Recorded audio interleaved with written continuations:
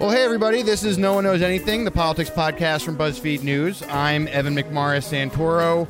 We are recording today live here at the Democratic National Convention in Philadelphia. It's Wednesday afternoon, and the big story tonight is going to be President Obama's speech to the delegates. I'm actually sitting just steps away from where he's going to give that speech, just off the convention floor in a cartoonishly undignified assemblage of folding tables known as Radio Row. But we're a very exciting show today. With us today is John Dickerson, the host of CBS Face the Nation, and the guy behind my favorite political podcast of all time, Whistle Stop. This is a show where John dives deep into presidential campaign history, telling stories of all the trail gone by that are usually very closely tied to the current campaign, which is what's so interesting about it. You learn a lot about what's going on on the trail today by looking at what happened on the trail back in the day. John has turned his show into a book, which is out in just a week. So, John, welcome to the show. Thank you for having me. This is really very, very exciting. Well, that's great. So am I, and I love that your description of Whistle Stop is better than any I've come up with. So I appreciate that. So, listen, let me just jump right into this. Every day, people wake up and look at the current campaign between Trump and Clinton, and kind of like slap their foreheads and say, "Well, that has never happened before." How right are they? Well, in the election of 1842, there was a reality TV show candidate. They didn't have TVs, but so there was no election of 1842. So on the one hand, there's never been anybody like this who beat 16 other candidates who were all a very strong field in the Republican Party.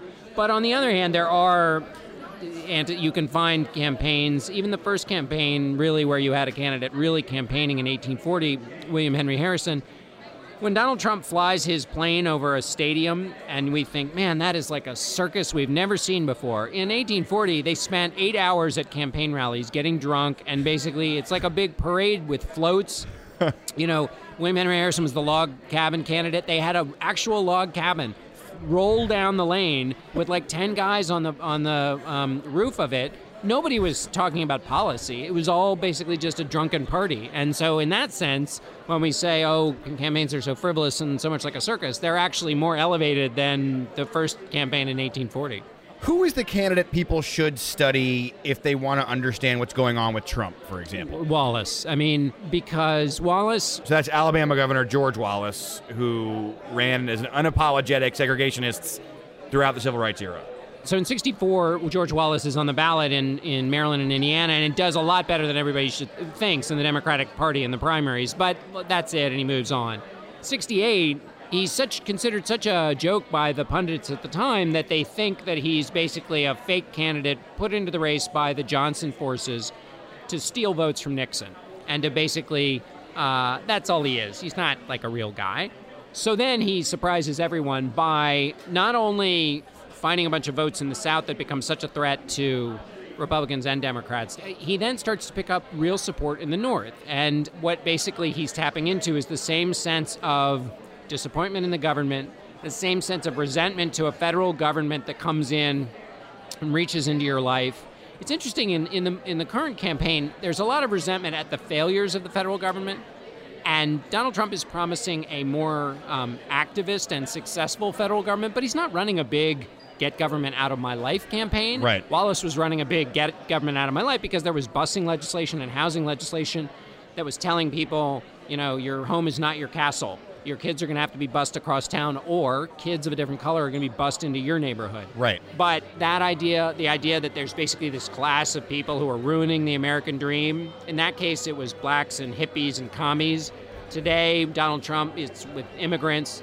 So and the language is the same. The voters said, I just love his common sense. He may not say things I agree with, but he really speaks his mind. And the quotes sound exactly like they're talking about Donald Trump today. Wallace was pretty happy saying that he was a racist. Segregation now, segregation forever, segregation, so this is the tricky thing about Wallace. He would say, no, I'm not a racist. Okay. So he was a segregationist, but he would say that's just the way things should be. But he based that idea on the fact that blacks were inferior, and had the citizens councils and the KKK helped his campaigns in when he was running for governor. So if he wasn't a straight up overt racist, he was benefiting from the political organizations of people who were straight up racists. There's a great episode of Face the Nation where they're trying to basically pin him down on his crime positions, and they're basically saying, I mean, isn't your message a kind of racist message? And he keeps dodging it, and he keeps dodging that label and basically saying, I'm not talking about law and order because I want to scare people about blacks. I'm talking about it because it's a real issue. You think that the situation that existed on this side of the Edmund Pettus Bridge on Sunday was a riot? The Negroes were standing in a line waiting and asking to have a word with your troopers, sir. Mr. Benton, and I want to say again that my orders have always been to use a minimum amount of force. No force if necessary. For goodness sakes, don't let anybody get hurt. I've said that over and over and over. That's all. Was the amount of force used last Sunday the minimum required? Was it the minimum required? That matter at the present time, as a result of the charges of police brutality, is under investigation, but I'm not going to be stampeded or blackjacked, as Mr. Johnson said, into making any accusations against the police because some outside agitators themselves have accused us of police brutality. Because clubs were used on Pennsylvania Avenue the other day in clearing the street of people who lay down for 30 minutes. Now, when you say was the settlement situation the same, I want to again say that we don't want anybody to get hurt, and I'm just as remorseful about injuries to any American citizen as anyone. So he perfected the dog whistle where he could talk about law and order and have legitimate reasons to do so. I mean, there are northern cities where there are marches against the war and racial equality that turned into riots. Right. And he says, look, that's, there's rioting in the streets. We got to stop that. And what was, there's nothing in that language that was offensive, but of course the message he was sending is, I'm the guy who's going to take care of those African Americans who are, who scare you. This might be a little esoteric even for you, but the messaging you're talking about, was it important at that time for someone like Wallace to have, like, blacks for Wallace? Like, Trump has his Latinos for Trump, and you see this coming out. Did that happen then? It's a really good question. I don't know. I don't think so, but what he did used to say is that his wife, Wallace ran, then he was term limited, and so then his wife, Lurleen Wallace, as governor of Alabama. Right. And then he couldn't serve a third term, so his wife, Lurleen, ran for governor basically on the open promise that he would be running everything, even though she was the governor. That's amazing. So what he says is she got more blacks than any other candidate, but that's sort of like being the tallest mountain in Kansas. And it's like Donald Trump says, I do tremendously well with Hispanics in Nevada. What he's talking about is Hispanics who voted in the Republican caucuses. Not a big number. So Wallace is your person to look at if you want to know about Trump. What about Clinton? Who's your historical figure for Clinton? I mean, this is a slightly cheap comparison because it's so James G. Blaine, in the election of 1884, runs against Grover Cleveland, was a Secretary of State like her, had basically an email scandal. It was a letters scandal, but had his own scandal about his private correspondence.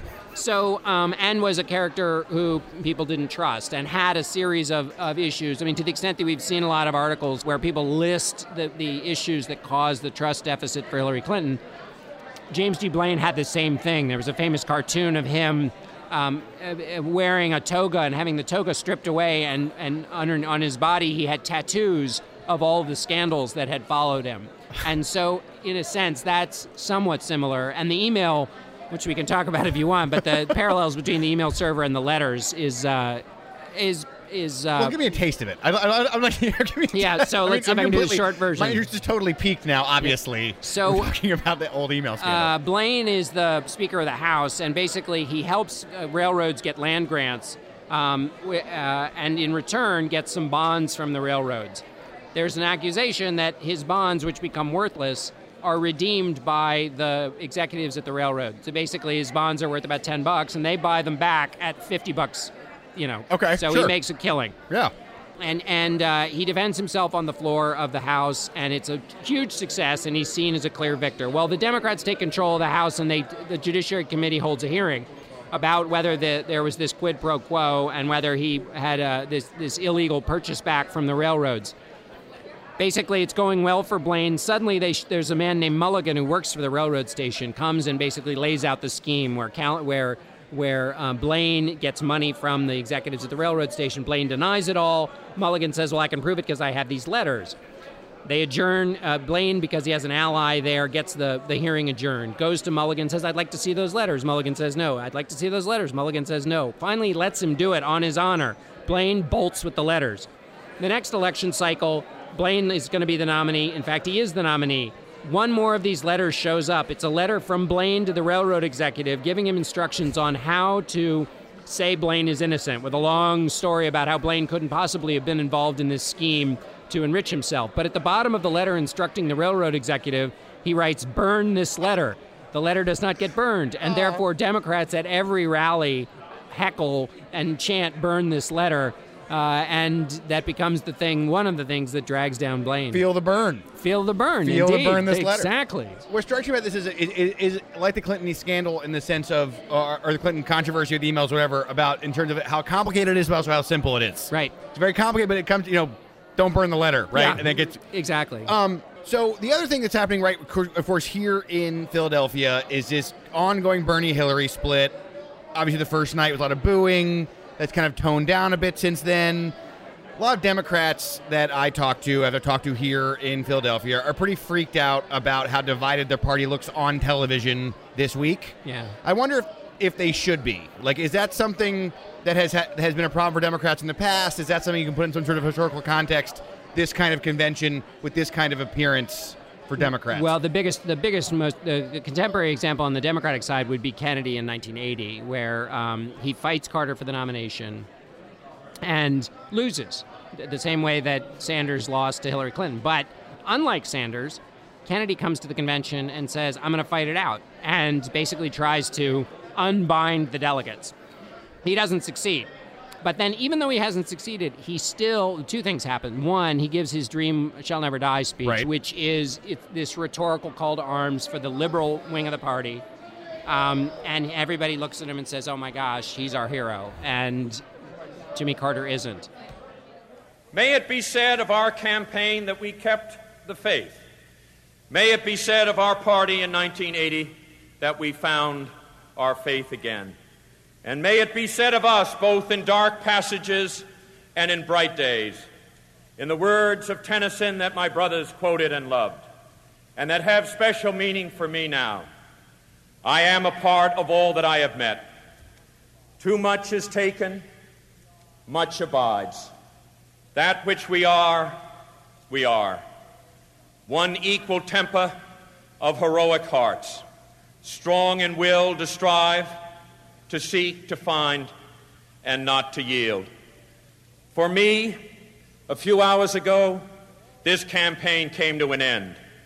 For all those whose cares have been our concern, the work goes on, the cause endures, the hope still lives, and the dream shall never die.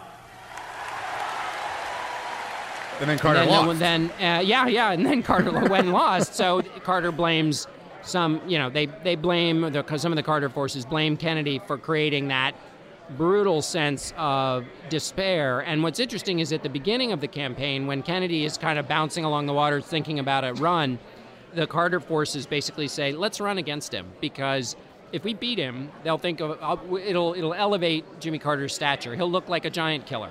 Got it. And because Kennedy was a giant still, every campaign after his brother's death in 1968, it was always, 1972, what's dead Kennedy going to do? And then when McGovern wins the nomination, it's, well, let's get Kennedy to be the running mate. It was always, and going back through this history, it's like, where's Ted Kennedy? What's Kennedy going to do? So he was a big deal, even though you had an incumbent president. So they're sort of hoist by their own petard in the end, because there are things they could have done on health care, for example, with Kennedy, to kind of keep him out of the race if they'd basically made a deal with Kennedy way early. Mm-hmm. And, or that's the thinking anyway, but they decided let him run and we'll beat him and that'll help Carter, and it definitely didn't. So but does this feel like the same kind of division as 80? No, I don't think so. It doesn't feel like it. I mean, the speech that Bernie Sanders gave was basically a full-throated endorsement of Hillary Clinton. Right. There's not any of it's a much different view. There's the famous moment where Kennedy is supposed to grab Carter's hand and both raise their hands together. It kind of didn't happen. Right. Well, here you had Bernie Sanders, when the roll call vote was over, saying to vote by acclamation for Hillary Clinton. That was a huge symbolic moment in support of Hillary Clinton that Carter never had from Kennedy. And obviously the other big story out of Philadelphia, the bigger story maybe, is the nomination of Hillary Clinton, the first woman to be atop a major party ticket. Do you have a sense from your book or sense of the research that you've done of what happens in politics when these kind of ceilings are broken? Like what happens in the country when these kind of things actually happen? I don't know whether, I guess we'll have to see. Obviously with Barack Obama, his coalition, the role of African Americans was huge. And so being the first African American nominee of a party really helped him, both in 8 and really in 12. So we'll just have to kind of see if that happens with women on Hillary Clinton. We see that she is polling ahead for white college-educated women, which has traditionally been a Republican constituency. If that sticks, part of it will be contributory because they don't like Trump, but part of it might also be because, there's finally a woman president, a woman nominee of a party. But I think we'll just have to let that play out to see if it's anything like Catholics for Kennedy or African Americans for Obama. Favorite presidential campaign ever? Golly, that's like you're saying which is your favorite child. I love 1884 because of James D. Blaine, who's like totally new to me. And by the way, the other candidate, Grover Cleveland, was the one who had a out of wedlock birth. And it's the one where the chant, "Mama, where's my pa?" Yeah, it's a good episode. So of the show. other thing about 1884 is it's a campaign where you have two candidates who are totally laden with problems in the way that you have Trump and Clinton are laden with problems. So it's the last campaign I go back to that has two candidates who are so full of troubles. So for the moment, I'll stick with 1884. What's the dirtiest presidential campaign ever? It's got to be 1800, I think. Election of 1800, obviously Thomas Jefferson versus John Adams. So 1800 is the one that people often go back to because it's where Thomas Jefferson supposedly called John Adams a hermaphroditical character. So actually it wasn't Adams who did that. Sorry, it wasn't Jefferson. It was a guy named James Callender. And Callender was responsible for the first 2 sex scandals in America. He is the one. People may have heard of Hamilton playing at the Richard Rodgers Theater. So Mariah Reynolds, which Hamilton cast album listeners or viewers will know about, is the one with whom Hamilton had an affair. The guy who broke the story of the affair was named James Callender. He was a drunk, a Scotsman, who was basically described at times as being lice-ridden, was just this totally insane character who basically outs Hamilton and is responsible for Hamilton then responding. It is to Callender that Hamilton is responding when he writes his 196-page explanation of his affair, which ends Hamilton's career. And it's the thing that Daveed Diggs sings, he ain't never going to be president now. That's based on Hamilton responding to this guy Callender. Callender's essentially hired by Jefferson to beat up on the Federalists and John Adams. And writes he wrote horrible things about Washington, but then beats up on Adams in something called The Prospect Before Us. Let's get a couple lines from that. When a chief magistrate is, both in his speeches and his newspapers, constantly reviling France, he can neither expect nor desire to live in peace with her. Take your choice, then, between Adams, war and beggary, or Jefferson, peace and competency. It's such a attack on Adams that Adams uses the Sedition Act to throw Callender in jail. He's the last one to be jailed under the Sedition Act. While Callender's in jail, he gives the president the finger and writes another chapter which he entitles More Sedition, in which he just attacks Adams more. So Jefferson wins. Callender says, okay, time for my payback for getting you elected. Jefferson doesn't answer his letters. Literally, totally just puts them all in the spam folder. Callender gets really angry, comes to Washington, meets with Jefferson's aides and says, where's, first of all, my fine? Pay back my fine for being thrown in jail and make me postmaster of Richmond because I did all this stuff for you. In the end, he doesn't get the gig, and he says, okay, now I'm going to destroy your life. So he first prints all the letters between him and Jefferson in which they're concocting all the schemes to beat up on Adams.